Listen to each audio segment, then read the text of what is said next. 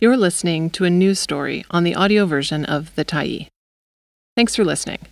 The Tyee is a nonprofit newsroom that is funded by our audience. So, if you appreciate this article and you'd like to help us do more, head on over to support.thetyee.ca and become a Tyee builder. You choose the amount to give, and you can cancel anytime. BC Pay Transparency Law Lands with a Thud. By Zach Vessera, March 14, 2023. British Columbia says it wants to force employers to pay people of all genders the same money for the same work, just not yet. Last week, the BC government introduced legislation that will eventually require employers to share publicly how much they pay employees of different genders. Politicians framed the bill as a step towards fairness in a province where men earned roughly 20% more per hour of work in 2021, one of the largest gender wage gaps in Canada. But critics argue the bill doesn't go far enough because it doesn't compel employers to close those gaps, unlike laws other provinces and the federal governments already have on the books. Others question whether Bill 13, the Pay Transparency Act, would actually improve transparency about why women make so much less than men in BC or give the government power to close the gap. "We don't have the tools to do this now, and this legislation doesn't give us those tools," BC Human Rights Commissioner Kasari Govender said. MLA Kelly Patton, the Parliamentary Secretary for Gender Equity, said the government is committed to eventually introducing pay equity legislation that requires employers to pay the same amount for the same kind of work, even if there's no timeline for it yet. "We have to get this right," Patton said. But critics say the transparency bill represents a missed opportunity. "There's nothing there to compel employers to pay equal pay for work of equal value," said feminist economist Marjorie Griffin Cohen. Behind BC's pay gap. British Columbia has one of the biggest divides between pay for men and women in Canada. In 2018, a Statistics Canada study found women earned 18.9% less in hourly wages than men, a gap of about $5.60 an hour. The average gap narrowed to just 15% by 2022 but remains wider in some sectors. In utilities and manufacturing, for example, men's hourly earnings in 2022 were 26% higher. Marie Drolet says understanding why is complicated. Drolet, a senior research economist with Statistics Canada, has studied the gender wage gap in Canada for more than 2 decades. Drolet says part of the divide is that women tend to earn less money than men while working at the same company, which could point to unequal treatment and barriers to promotion. But women are also more likely to be segregated, Drolet said, into lower-paying jobs in sectors like hospitality and the nonprofit world, and less likely to work jobs in lucrative sectors like the skilled trades. In the early days of the COVID-19 pandemic, Drolet said, the gender gap between men and women briefly narrowed in Canada. But it wasn't because women were suddenly earning more. Thousands of predominantly female workers in low-wage sectors like hospitality had been laid off, which had the effect of raising the overall average wage for women. Last week, more than 120 academics, labor leaders, and organizations signed a letter urging BC's government to adopt pay equity legislation. Such a bill would require employers to pay the same amount for comparable work to everyone regardless of their gender.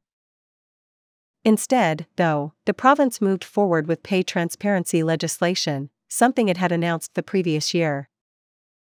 "BC is doing something that's almost nothing," said Cohen, the former chair of the province's Fair Wages Commission. Cohen says focusing on pay transparency won't actually narrow the gap, especially since women are overrepresented in precarious jobs and part-time jobs that may not be easily reported under the legislation. Normally, when jurisdictions do this, they have pay equity already.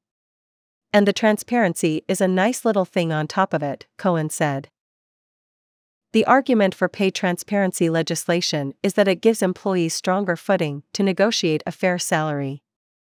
BC's bill, for example, requires employers to disclose salary bands for new positions and bans them from asking prospective employees about their previous wages.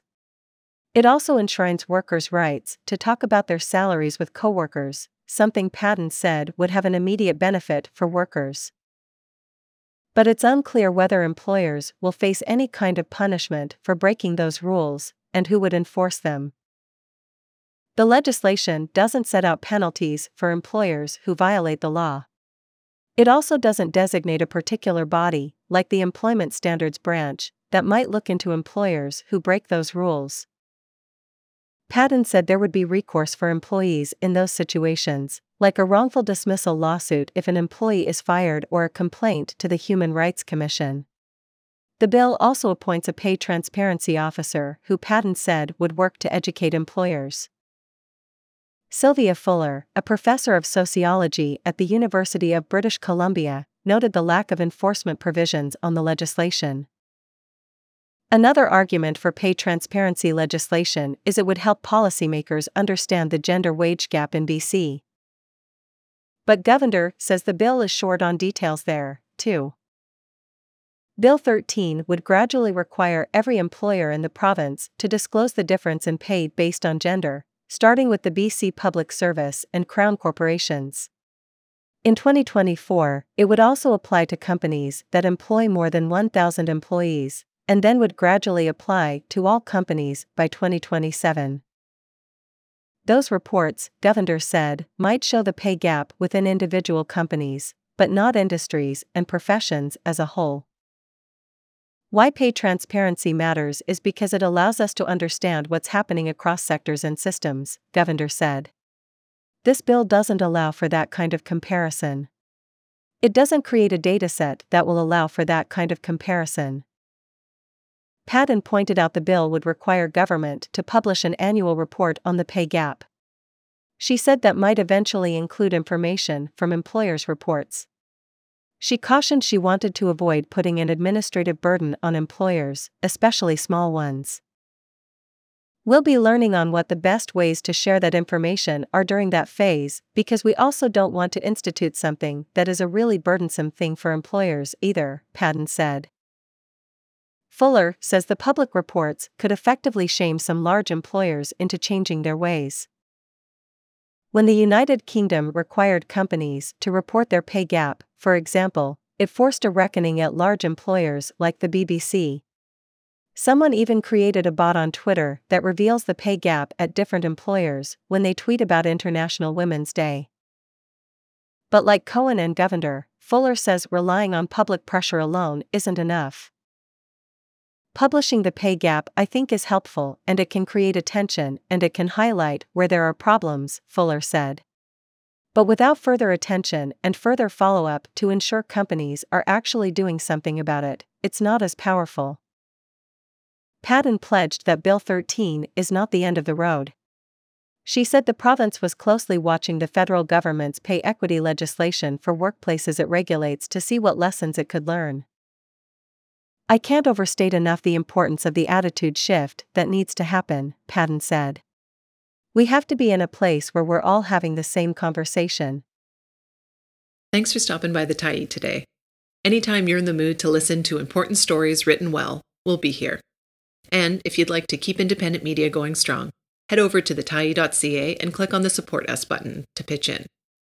Finally, big thank you to all of our Tyee builders who made this story possible.